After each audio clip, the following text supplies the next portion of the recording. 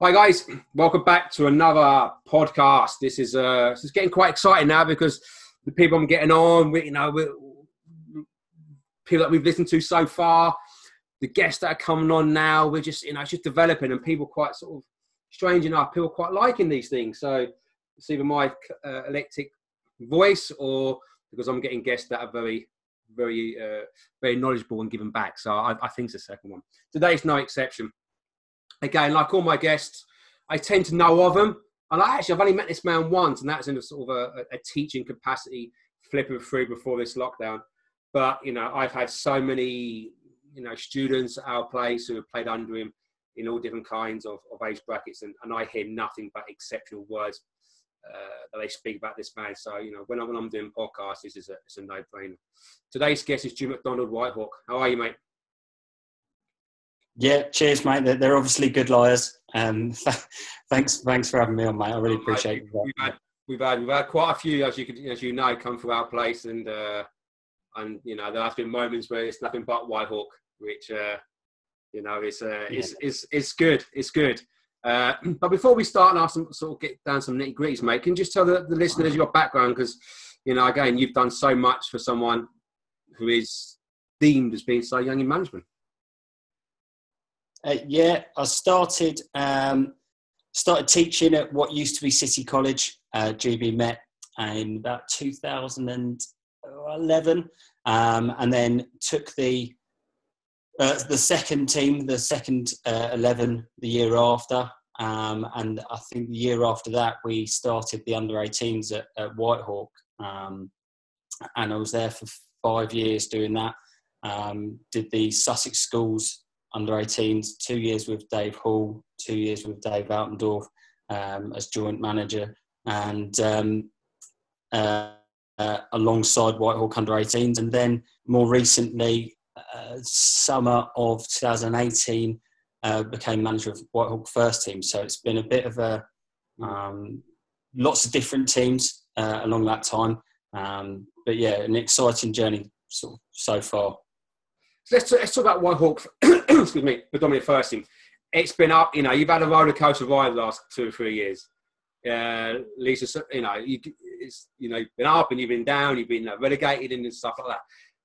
How have you coped with all that mentally? Because it's not easy going to a sort of first managerial job in men's football and having a lot, difficult times. It's not kid about great times now. Great times now, but there were difficult times. How did you cope so young, first job, in what was at that period of time quite difficult? With great difficulty. I think certainly in the first few months or pre-Christmas, certainly with great difficulty in terms of how I coped. I think the emotions and the gravitas put on every single game was something that I was ready for in terms of what it meant to other people, but I don't think I was ready for what it meant to me. And when you put in however many hours of work that you put in pre-game for assessing the opposition or planning training sessions or working with your staff to try and get ready for a game and working with your players to try and get ready for a game, and then things don't come off, which there was a fair few times before Christmas in our first year where they didn't come off. I don't think I had prepared myself for how I would deal with it personally, and I think there were plenty of times that I took it really, really badly, losing games, and almost at times I think there were times I didn't recover almost before the next game.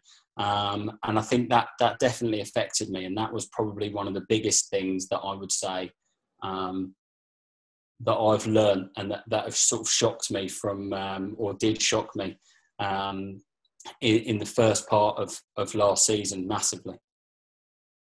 You have a reputation at Whitehawk to excuse me, to play youngsters. Like a lot of the under 18s have come through, and a lot of young kids played a lot of games so far.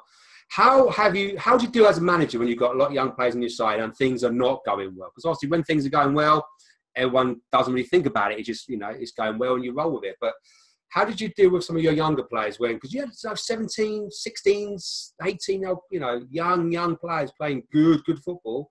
How did you cope? How did you deal with them when things weren't going the way that you wanted? Oh, so, I mean, it's a really good question.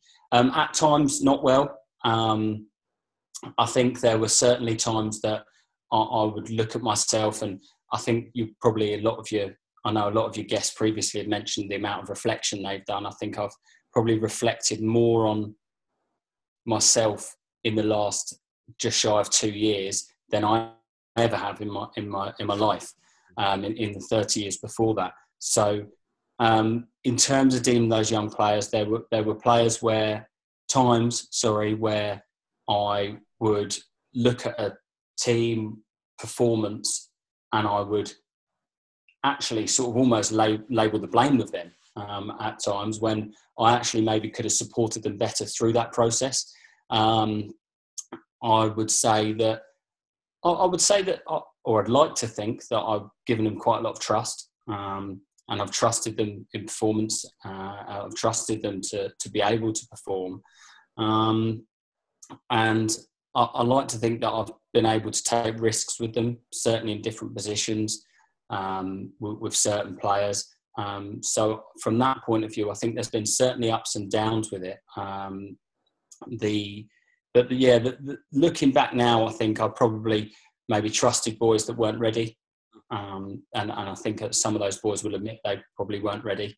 And then I think I maybe didn't trust boys who maybe were more ready. So it's a big reflection. I think you look at the boys that have come through, and inevitably when you look at a side like Hinch has got a Worthing, the young players who have got the right mindset will generally shine through, and they will generally play more games. I think you look at Worthing as a club over the past however many years, they've given debuts to dozens of young lads, but there's always some that will shine through, and some that will keep playing games, and some that will play however many 100 games, and there'll be some that will play 10 games and never play again, and so you can't always take the blame yourself as a coach, but there's certainly things that I have looked at and that I've learned from massively.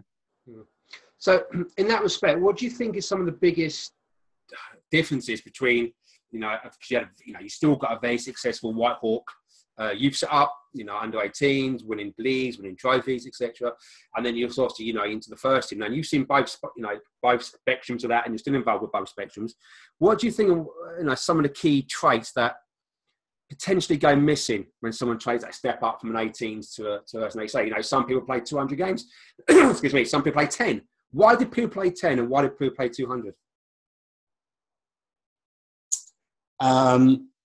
The ones that, for me, I can only obviously speak from my own experience. I'm sure it'll be maybe different for Burgess Hill or Worthing or wherever, but the ones that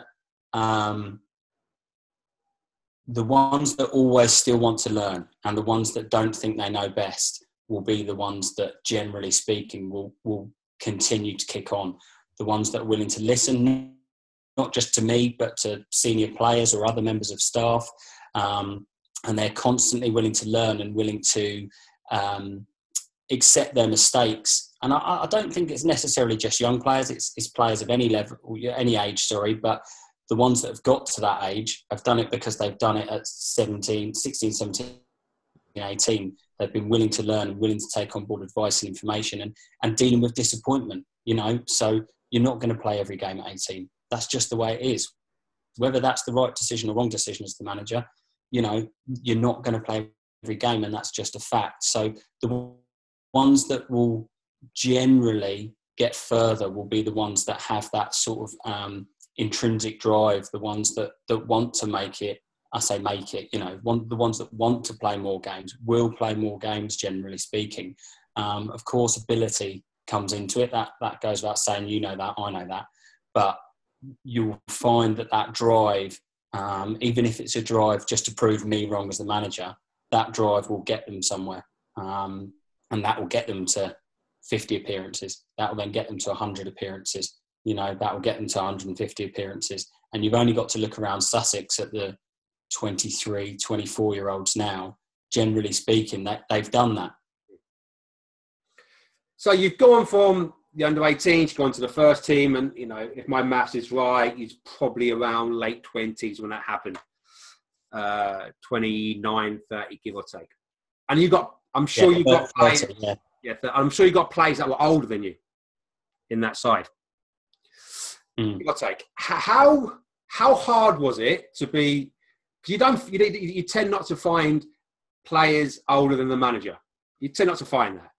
Okay, so you lose a sort of like, you know, oh, he's older than me. This respect because he's my elders. You know, we know that. You know, even though that might be lost in today's society, you tend to find in football someone comes in a little bit older than you, got, you know, more experience. So that person or the player gives it a little bit of time.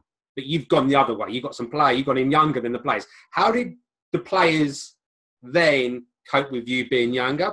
And how did you cope with giving probably strict commands at times to those senior players?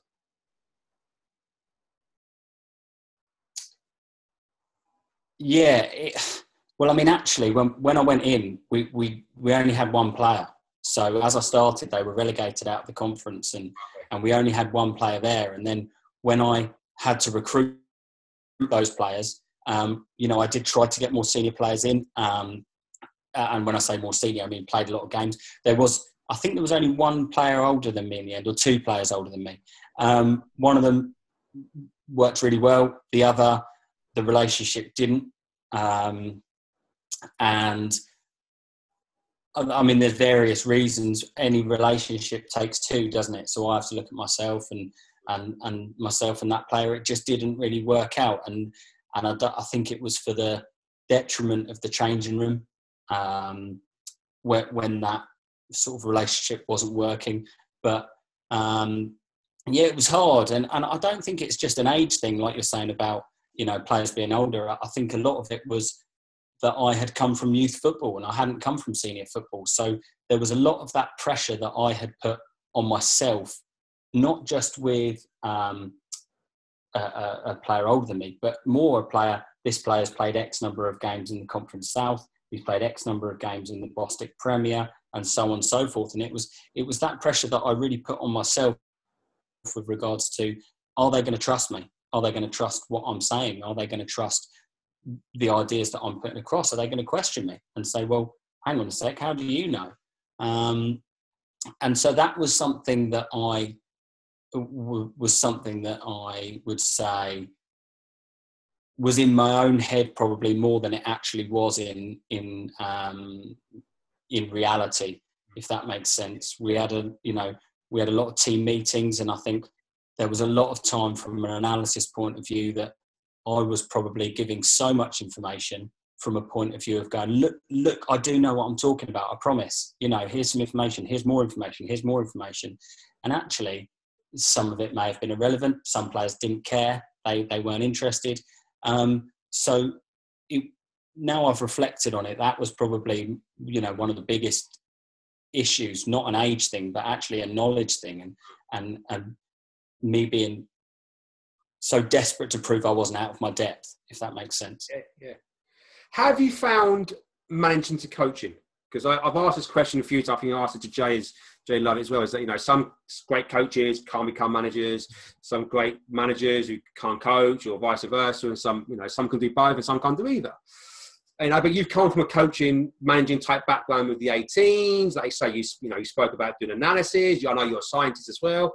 You know, you're in education, so you know you're not just this sort of, you know, I'm looking at one pathway. You know, you try to incorporate everything. But how have you found the difference between coaching and actually managing the team? Very different at men's level, definitely. There's definitely you can't sugarcoat things the same way you can do to maybe a 16-year-old. And that's not to say you lie to a 16-year-old, but you can word things in a way to a 16-year-old that you can't do to a 26-year-old, because they'll just look right through you. So that would be certainly the biggest difference in terms of a man management thing from youth team to men's football that I've encountered. So, you know, it's straight up. You've got to be straight up. You've got to be honest with people and call a spade, if you like. Whether that is for the best or not. But from a coaching to a management situation, I don't know, Stephen. I don't know if there's any of the boys that we both know, obviously, that have been at Whitehawk, maybe that would say that I'm a real top quality coach. And that's not to sort of not from a point of view of just like deliberately being down on myself. It's I don't know if I am like a great coach. I don't know if you'll ever get any of those boys, your Finton Walshes, your Lewis Broughton's, you know, your Rob Deeders, who have been at Worthing and then have been at Whitehawk, who will go, oh, he's the best coach I've ever had. He puts on the best sessions. I'm a UAFB qualified coach. I was lucky enough to get that. I think I can put on sessions and I think they're okay, you know, but from that point of view, I wouldn't say that I've really gone into the men's game and made sure I'm coaching every session. I like to coach and I do enjoy it, but I think trying to build those relationships with players is something that I'm better at personally. I've still got lots to learn from that point of view, but I would say, you know, analysing games, I prefer to analyse games and to watch opposition and to watch players and to that's more my bag than putting on the physical sessions. I'm very lucky with the first team coach that I've had for the last 2 years in Johnny Elwood, who's an A-licensed coach. And I think Jay Lovett said something in your podcast about surrounding yourself with good people. And that's something that I was quite conscious of doing early doors, is to get someone in who I knew was a better coach than I was, so that I wasn't going to let the players down. But yeah, there is that in terms of, sorry, going back to your question, I've gone off the board a little bit, but the coaching management, there's a huge difference. I've been there, I'm sure you have as well, where you've had someone put on a brilliant session for you and you want to try and talk to them about it, and it's like talking to a brick wall. You know, you can't really get much out of them from a point of view of you as a player. And that's something that, you know, very few people in the lower echelons of the game can do both very, very well. I think as you go up to the top level, you know, the top level, they're unbelievable coaches and they're unbelievable managers. And that is, you might argue, what sets them aside. But that sort of, it used to be the other way, didn't it? At the top level, you were one or the other. And I think that's sort of trickling down now. Down at this level, you're generally speaking, you're one or the other. You do get people who do both brilliantly, and, you know, power to them. But yeah, I would say that coaching is something I really enjoy, but I'm not sure that I get the best out of players like somebody else could. And I think that there's certainly a difference between the two. Yeah, absolutely. I think there's something today, now the 29th of April. I've read something, Paul Tisdale, the Exeter and MK Dons manager, and I think he's looking for a job overseas in the States, and he was just saying, you know, he's talking about, you know, there's going back to managing. You know, he has to go back to become a manager. You know, there is now a difference between, you know, a coach and a manager. You know, everyone would try to sort of be all encompassing. The lower you went down, everyone tried to do it all. And he says, no, you have to. You know, and I was doing it. You've got to go back to a manager, because a manager manages the environment. You know, and he said you just can't do both. You just can't do both, and you fall on your sword when you try to. Again, you've got a very successful under-18 side. They're always thereabouts, top of the leagues with the Worthings and the Lewises of the world. It's always a nice battle to see, because I say at the Cottage, we've got Worthing boys, we've got Lewis boys, we've got Whitehawk boys. It's always nice banter when it goes around, but you've always successful sides. If you was back into the 18s now, and you went back into 18s manager, knowing what you know now with the expectations, the standards, the values, all them sort of things that you need to play regularly at a first team level, what sort of advice would you give those boys? Because you're getting a lot of quality players from the 18s. There's a lot of quality players coming from Whitehawk 18s, but I'm seeing quite a few of them playing Sussex football, which is okay. It's okay, but again, you know, we're not playing for, you know, not playing your side, you know, and they're quality players. What would you say to those boys and the ones that are coming through now? Now you know that difference. You know, you're the one who's picking the side. I'd certainly say a little bit more honesty as to what to prepare them for, and maybe a little bit more honesty in terms of talking about their performance. I think one thing we did really well at the 18s is, and one thing I really tried to push for is, yes, it was development football, of course. For its title, it's development football, but we tried to never treat it like that. Every game was a winning game. You had to win. Now it wasn't win at all costs, as in like pump it long if you have to pump it long. We still wanted to play, but every game was about winning. There was an end goal of a title. There was an end goal of a cup. There was an end goal of a playoff. You had to focus that way. And something we spoke about regularly, and I think many of the boys, you know, we tried to make it as much like a men's change room as possible. And that was demanding standards of each other, you know, creating leaders, talking about problem solving on a pitch, you know, making sure that they were able to solve problems without me having to hold their hand through it. So in the end, certainly the last year, it was the easiest job in the world, Stephen, because they did everything for me, the players. They drove the standards, they drove, you know, the performance levels. And so it was more of a guiding job than a management job. So I was very, very lucky in that regard. But society has changed a little bit, and it's very much. And this is not necessarily the kids' fault, but it's like a microwave generation. You know, people want things instantly. They want things instantaneously, and they can get them instantaneously. So it's trying to help. If I was to go back now, it would be to try and help them understand that when you come out, if you're a top level youth player, that doesn't automatically mean you go directly across into being a top level senior player.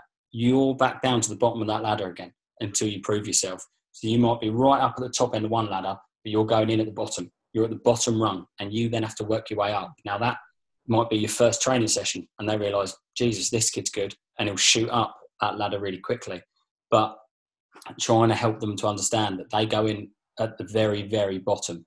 And the more youth players that realise that, I think the better, because there's some that I've seen, not just for me, but at other clubs as well, that play 10 games and they think they're in the middle of that ladder, and they're a world away, you know, an absolute world away from that. And so that would be the main thing if I could go back into that environment again, to try and help them to understand that. Take away the goalkeeper, because we know goalkeepers are they're crazy and they're mad and they're sort of, you know, a rule to themselves, and sometimes best left alone. If they stop goals, if they save more goals than they let them be who they want to be. And you tend to find centre forwards are the same, you know, crazy, arrogant, cocky. But if they're banging in 40 goals a season, you sort of like let them go. So maybe take them two away. Do you have, you know, recruitment wise? You look at plays, you look at the 18s coming through. You know, you're looking now for, you know, to develop your squad. And that. Do you have sort of standards in your head that you want that player to be? We know technically you've got to be good and things like that. But is there sort of things in your mind where, you know, I want you to be this, and you need to fit in this way, and you know, this, you need to have this attitude, or is it just purely on the technical side?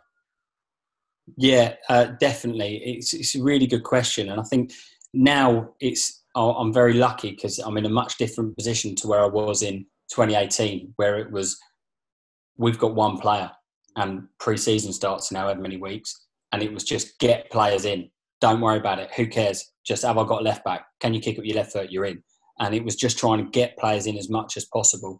Whereas now you can be more selective, like you said. And yeah, if I was looking at a youth player now, I'd say communication would probably be my number one thing that I would look for. So if I was going down to watch the 18s now, I'm looking at, can they talk? Can they understand the game when they're on the pitch without having to be told and have their hand held by the manager? So communication would be probably my number one thing that I would look for, because you can develop players, can't you? as you know, you can try and you can put players through sessions and you can coach them into new positions, but you can't really teach things like that. Generally speaking, they want to talk and they feel confident with their teammates, or they don't.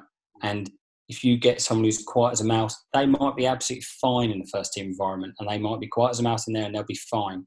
And Luke Emberson, a perfect example. Didn't speak at under 18s, doesn't speak at senior level. Probably one of the best players that we've got at Whitehawk. But some players, you need to be able to talk, you need to be able to communicate. And that would be, I would say, a huge, huge one for me. And that's, mate, that's an amazing answer, because I think if you speak to any coach or a manager, they go, communication is really big. But no one speaks about it. And this is, it's a strange one. Everyone talks about communication, but no one speaks about it. It's one of those things people just think, oh, it's there. And I don't know about you, but I don't know how many times I've been in dressing rooms. I'm going, not so much the dressing room's too quiet, but the actual pitch side, there's no communication. There's no talking. And I think personally, for me, that's such a lost art in people's repertoire. Why do you think that is? I know it's difficult. It's no answer to it, but why do you think, we are getting great kids at local football, talented, playing for good colleges, good academies, England schools, the whole thing. Great ability, far more than I ever had. But you see him play, and there's moments you're like, you haven't spoken for 25 minutes. And why is that, do you reckon? I mean, I don't know the answer, is my honest answer to you. I don't know. If I had to guess, you'd have to say that phones would be part of it, because they don't really have to communicate with each other. Kids don't go and knock on other kids anymore. And that, there were still quiet kids when they used to go and knock on each other, of course, but that has to influence it. That you talk through a screen rather than talking face to face with people. I think maybe the ego side of coaching has affected it. Yeah.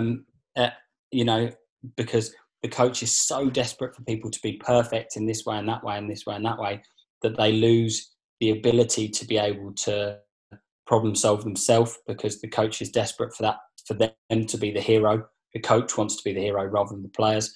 And so that is, I would say, might be part of it, I guess. But yeah, it's so, I watch back so many games, and I can't really talk about other teams, but certainly for me, especially in that really difficult season we had 18-19, and I would watch players who had played however many dozens of games in the Bostik League, and players who had come through my youth team who were good communicators, and I'd watch them play, and I was thinking, if you've seen the problem, you've identified it, I've watched you look at the problem, and you've said absolutely nothing. Yeah. And that was hard to watch back in game footage, really, really difficult. And confidence is quite obviously an issue for young players. They don't want to talk. They think they get shouted down by senior players, but I think that matters about the senior players you recruit. Yeah, they're not shouting and swearing at the senior players. They're giving them information. It's a really good question, and I wish I did know the answer. I'd be probably quite a rich man if I did know the answer to it. I think these are the things that sort of people don't speak about, because like I say, in 18, someone doesn't do that. You can see the goal, you go and win 4-1. You forget about the goal as such. You analyse it, could have done better here, but then you score the 4 goals and you win the game. But when you're playing your level, first team, one mistake, you go 1-0 down, you lose a game 1-0. The meaning is different. It's a bit different meaning, and I think what young players need to realise is when people think you're ready, it probably isn't because you're technically ready. It's because you're mentally and emotionally ready, and that's what I think young players get annoyed about. I'm good, I'm better than him, I'm better, and you may well be. The chances are you probably are technically better, but that's not what yourself in that level are looking at as much. You're looking at when you make mistakes, are you able to come back from them? Are you doing the fundamental basics, like communication, like speaking to people, like admitting, you did wrong and things like that? If you don't, then goals will be conceded. And you lose games as a manager, you lose games. You're no longer there anymore. Yeah, What, it's. You made a really good point. Like emotionally, are they ready? And I definitely can pick one or two players that I've maybe used that weren't emotionally ready at all. I could probably include myself in that. Certainly in the first few months, I probably wasn't emotionally ready for the role. And I think, but being emotionally ready as a youth player, it's easy to post a picture of yourself on Instagram after you've made your first team debut and get 100 likes and feel like $1 million. That's easy. But how are you going to deal with the first time then that you get dropped? How are you going to deal with the first time then that you get told you're miles away from being good enough? Because if you can't deal with that emotionally, you've got no chance. Absolutely no chance. You're a daydreamer if you think you're going to make it. And like I said, I can think of definitely a couple of lads that were technically definitely ready. Definitely.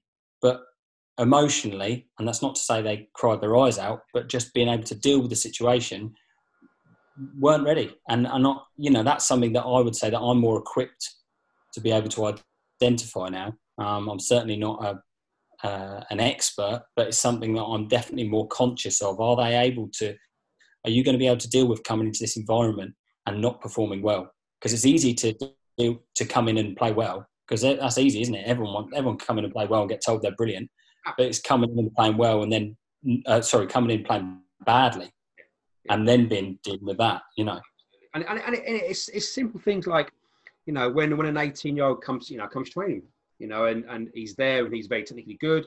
Let's say Singapore, for example. He's moving around, he's sharp, he's coming long, going short, he's going long, he's spinning the corners and things like that. He scores a couple of goals in training. What makes a difference is when the centre-backs start talking to each other and going, I'm not having that again, as a 32-year-old man, and start kicking 7 bells out of the kid. That's when you go, I know you can score goals, but can you score goals when someone's kicking 7 bells at you? That's what kids don't realise. It's, when you play senior football, even in training, you have senior players who will not want to lose their position, especially to an 18-year-old kid. And if you're doing something quite well in training as an 18-year-old kid, and your touch is quite nice, when there comes an opportunity for these experienced players to lay one on you, they will lay one on you. And on the outside, when you're watching it, you're not interested in how good they are when on the ball. You're interested how you're reacting now when someone's laid one on you. That's what you're looking at, because that's going to happen over 90 minutes on a Saturday afternoon, and even worse. And that's what the young kids don't realise. That happens. It will happen. And maybe I'm speaking out of turn here, but you're write the kid's name in a book. If he turns around and gives us in the back a smack, and you go, okay. I like, he's got something there. And then you put that in your book and you go, maybe, come next week. But if they start moaning and groaning and blah, blah, blah about the training session being too high and being too kicked, then the chances are you're not going to invite them back anymore. And I think that's what a lot of the young guys need to realise when they go from the 18s, which doesn't happen, to, even Sussex men's football. People are there and some of their jobs are to hurt you. Simple as. And it's how you react from that, and do you have enough about you mentally and emotionally to accept it, first of all, and find ways to equalise it, so to speak. Yeah, definitely. I think you just said it there, like talking about the county league and higher. The best players know what their limitations are, and they go, this is what I'm really good at. So I'm brilliant in the air. I'm brilliant at winning the ball back and giving simple passes. And the ones who have done really well for themselves are the ones who know what they're good at. And there will be some players, like you've just said, who will go, I'm absolutely brilliant at setting the tone in a game, timing my tackles to perfection. I can leave a little bit in there. I'm good at that. And they will do that. And if they see a skimpy little 16, 17-year-old, 18-year-old lad who thinks he's $1 million because he's playing for a first team, put a sticker reducer on him. And I'm not saying that happens every weekend, not at all, but that does happen. And there are players that know what they're doing. And can you deal emotionally and mentally with the idea of getting smashed? And then it's not just getting smashed. That's it by the by. But the next time you get the ball, are you still going to be able to have the confidence to play the passes you want to play? Because then if you're giving the ball away, I've then got my 30-year-old my 34-year-old, my 26-year-old, absolutely letting you have it because you give them the ball away. And so it's not just dealing with the tackle, it's dealing with the aftermath of the tackle of going, right, am I now going to go into my shell and give the ball away every time I get it? Or am I going to stand up and be counted and go, well, I can't hit you back because I'm not strong enough, but what I can do, like you said about equalising it, what I can do is I can go, right, I'm going to still try and play my game. Hit me again, it's fine, I'll get back up, I'm still going to play my game. And there are young lads who are ready for that, and there are young lads who definitely aren't. Do you think, this is a strange, I've never asked this question before openly, and me and Dave always have this conversation, probably, it's probably one of the go-to conversations always, is, and I always use the analogy of Gary Neville. He probably won't listen to this, so he doesn't really care.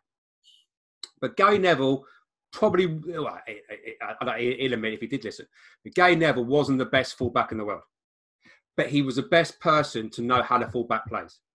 So his game management of a fullback, I don't think he crossed the halfway line hardly any time, but he wasn't the best technically gifted fullback that ever was. He would not, you wouldn't stand on your feet and a Mahi skill. He'd give it to the outside winger, which was Gibbs or Ronaldo or whatever.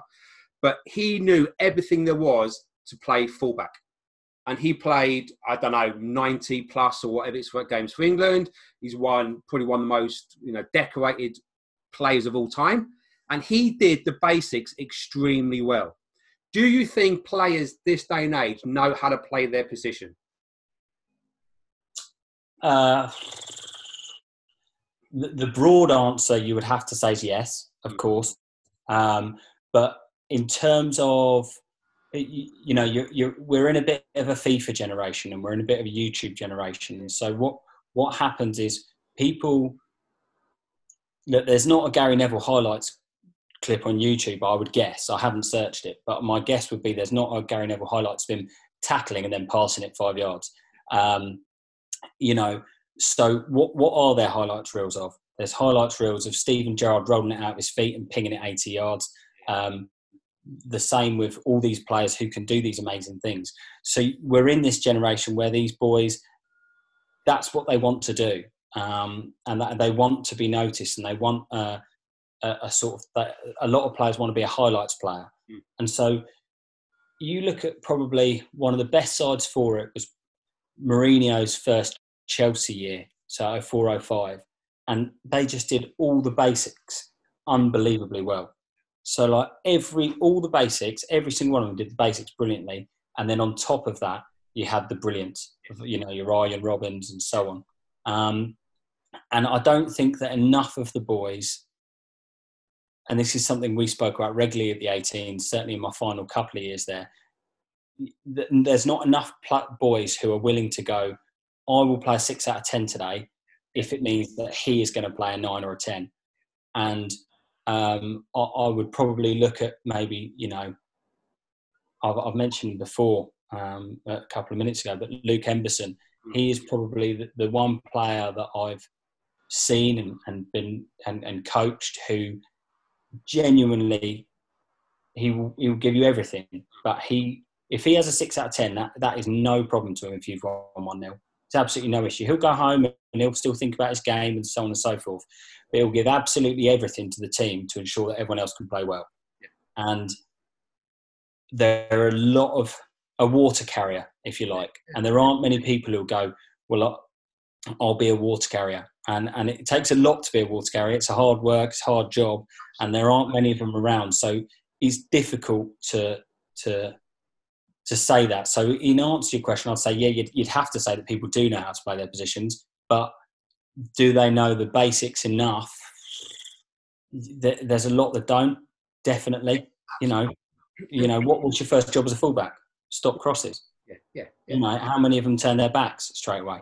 So these things, they in terms of knowing the basics, I'd say there are a lot of lads coming through that don't learn the basics of their position before they do all the extras, which they're very, very good at.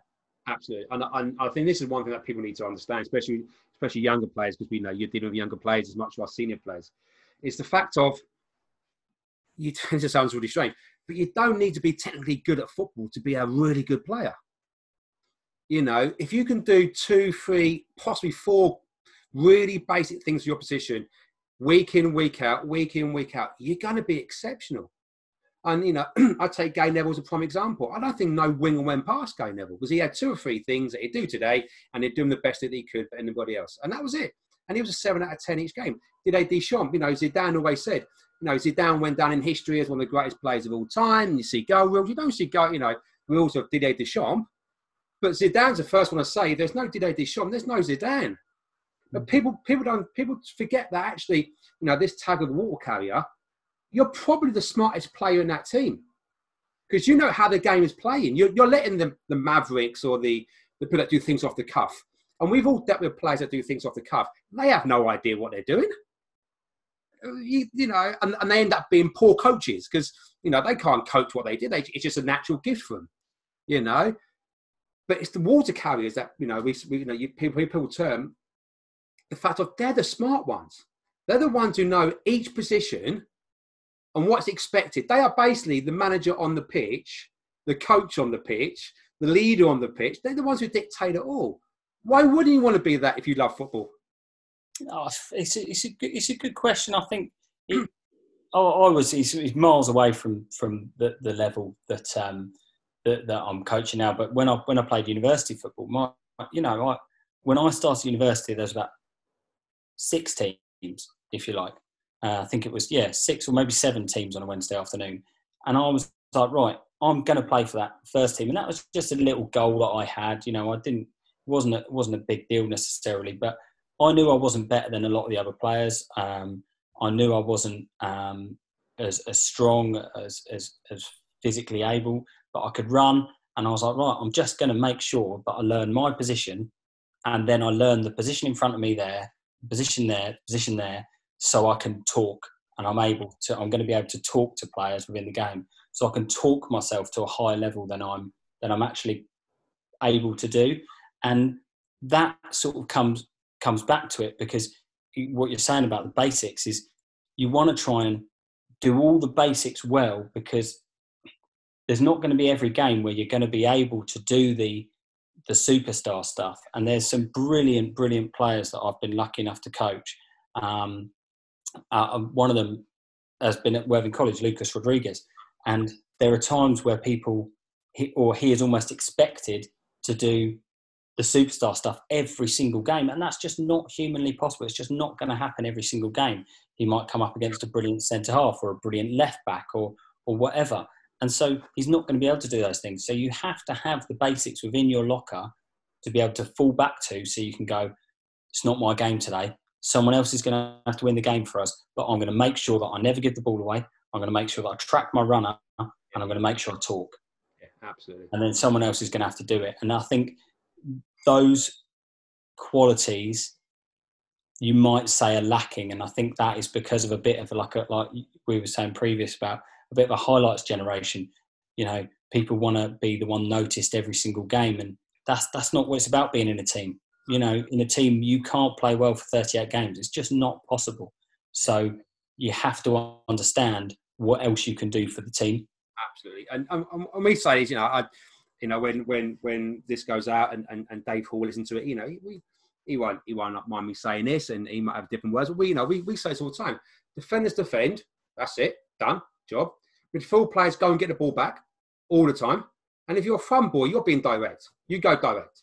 There's nothing worse than seeing a winger who's gone down the line to get a nice cross in for the centre forward, who then cuts back and sticks it 20 yards back to his midfield player. There's nothing worse than that. You know what I mean? So, if you're a defender, just defend. And, and that mentality of defending is an art. People go, oh, I'm not the highlight reel. I'm not doing this. I'm not playing out from the back. If you want to be that way and you've got that ability and the coach wants it to go, then fair play. But first of all, you're a defender. You're defending.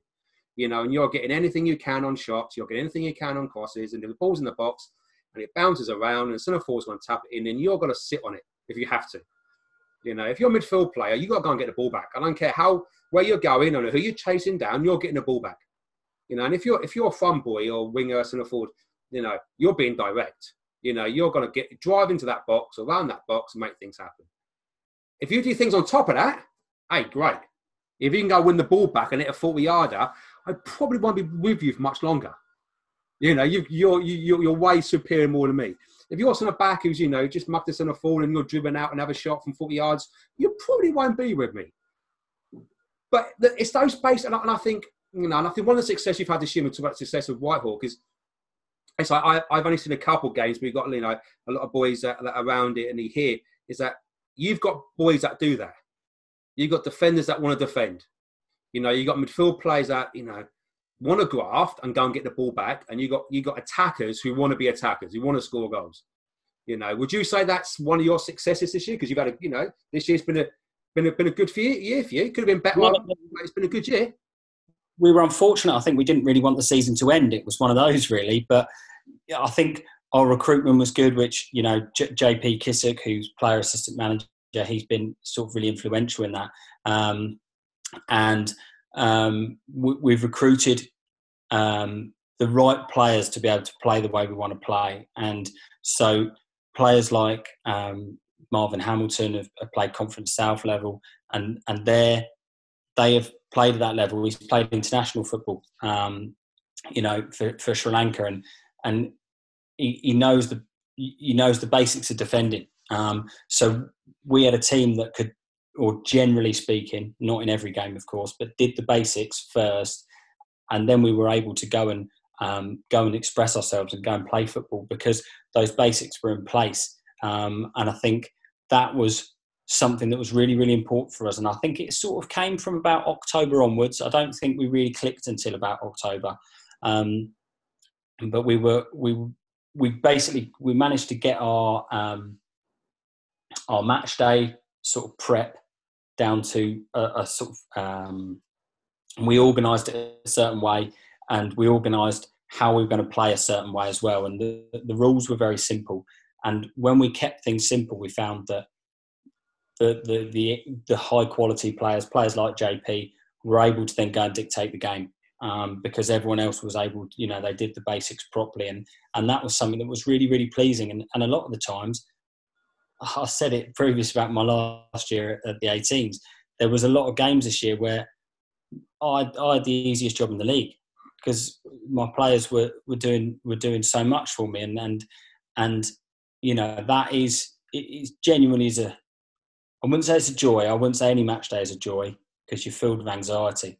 But I would say there were times it was a real pleasure to watch. So regarding your future, and I'm not saying you're not leaving nowhere. You're staying as you are. If you listen to this, Jude's going nowhere. But we all have ambition in life. You know, have you got any managerial ambitions? Yeah, I'd say the most obvious one would be to try and get promoted with Whitehawk whenever this season starts. Obviously, we don't know when that will be, the 2021 season. That would be the main one for me. I think if you're saying to anyone, would you want to go and work full-time in football? I think I'm a football fan. Of course, I'd want to, but you have to be realistic. And I think my goals are very much set short-term. And my short-term goals are, my short-term goal is to try and get promotion with Whitehawk. And I've been really lucky to be able to be given the job, you know, in the first place. When probably a lot of people would say I was miles away from ready, I shouldn't have really got it, and I was lucky enough to get given it.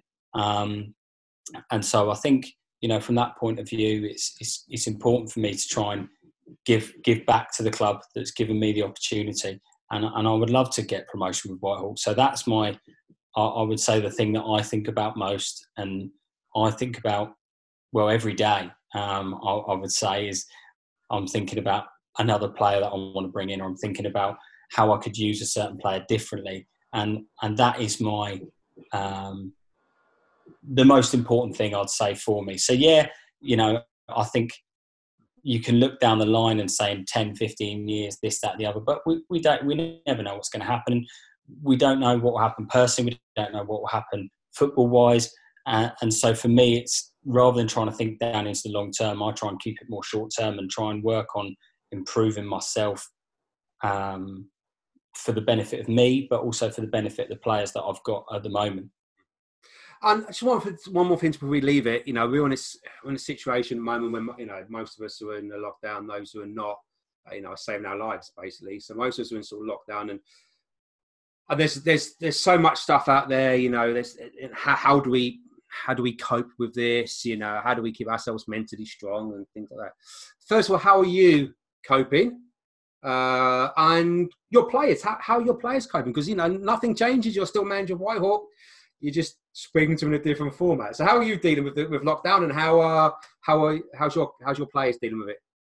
Well, I think generally we just tried to do a few keep warms with players and dropping the messages, see how they're doing, and so on and so forth. I think with me, I'm probably the fittest I've ever been. I think I'm running more regularly than I ever have before, and so I've been okay. Obviously, like yourself, I'm still teaching, so teaching from behind the kitchen table, if you like, and so I've been quite lucky that I've been quite stimulated, if you like.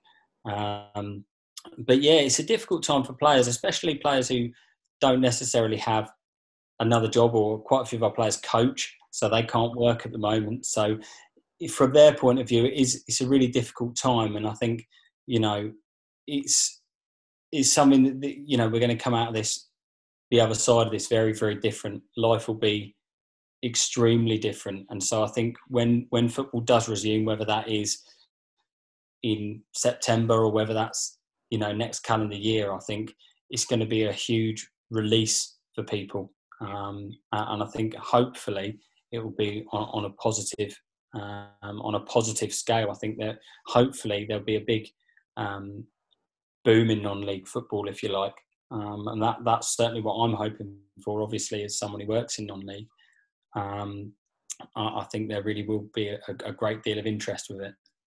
We've got a lot of young coaches that listen to this, and great feedback so far. So thanks, guys, and please, you know, any feedback is always good feedback. But being a lot of young coaches and being a young coach yourself, what advice would you give to, you know, those guys who are looking to, you know, make that next step in their coaching / managerial career? Try to learn as much as possible. Be open-minded. I would say being open-minded is crucial. So be as open-minded as possible. Don't sort of judge a book by its cover. If it's an older person looking to talk to you, or a younger person that you think might not be as experienced. So both of those things, someone you might think is a dinosaur, for example, versus someone you might think is too young. Listen to everybody, and then draw your own conclusions on what they say. So I would say being open-minded is the first thing, and then I'd say, if depending upon what level of football you are, being able to detach yourself from results. So that's irrelevant whether you're playing in senior football or wherever you are in development football, for two different reasons. Development, because you're looking to develop the players and the people, and the players as people. First and foremost, the result is arguably less important. And senior football, detach yourself from the result so that you can concentrate on the performance in order to improve, rather than taking that on with you. So I'll say sort of being open-minded and being able to detach yourself from the result for two different reasons. And what's the biggest thing that you've learned so far as a manager? I mean, how long have you got? We've been here for an hour. Yeah, I would say certainly self-reflection is definitely is one of the biggest things I've learned. Being able to reflect, but not being overly hard on myself. So being able to try and draw positives out of what's happened, rather than just constantly looking for negatives, is one of the biggest. And also, like I just said, you know, took me a little bit of time, but trying to be able to detach myself from the results a little bit so that I can concentrate on, you know, I still need to concentrate on the result, of course, but being able to try and focus on what happened in the performance rather than the emotion of a 1-0 win or a 4-1 win or a 4-0 loss. So trying to detach myself so that I can improve the team. Brilliant. Jude, as always, mate, you know, we've only had a brief chat before over an educational thing. But like I say, the boys that I've been around, that have been in your company, both as manager and coach, just rave about you, mate. And I'm happy today that we've actually got a chance to sit down and have a geeky football chat away from the lights and sort of outside environment. So, Jude, thanks so much for spending your time with me today, mate. It's been an absolute pleasure. And I've, like I say, these things, if I turn around, if I walk away and go, yeah, I've learned a lot, and I don't reflect enough, I don't reflect enough. And when I do, I sort of, try to look at the good things, not so much of the things that I need to do. So, you reminded me that reflection is a big part of development, is something that I know I need to do more. So every day is a learning day, and today you've been my teacher. So I thank you for that, mate. Thanks very much, man. I really appreciate you inviting me on. Really enjoyed it. Yeah. Guys, when listening to us back, listen to Jude, someone so young, so much experience, he's had ups and downs, but, as he was saying, he always says, it's people first, players second, you look at people, communication is a big key, look at the mental and emotional side of the environment, and just, don't always think that because you're a gifted player, you're going to make, you can make it in a game at any level. There's more to them being given the ball, and Jude today's highlighted some of those main reasons. So, guys, as always, listeners back, I'm going to revisit this with Jude because I love geeking with him. It's nothing better than geeking with a fellow geek and away from other geeks who don't like being geeked. Make sense? I don't know, but there you go. So, guys, listen to this. Thanks so much. As I stay at this time of isolation, stay safe, stay at home, be a student of whatever you do, enjoy whatever you do, be creative, learn something, because when we come out the other side, we all want to come out slightly better before we went in. Okay, so until next time, guys, take care of yourself. Stay involved, move, man. See you soon. Bye-bye.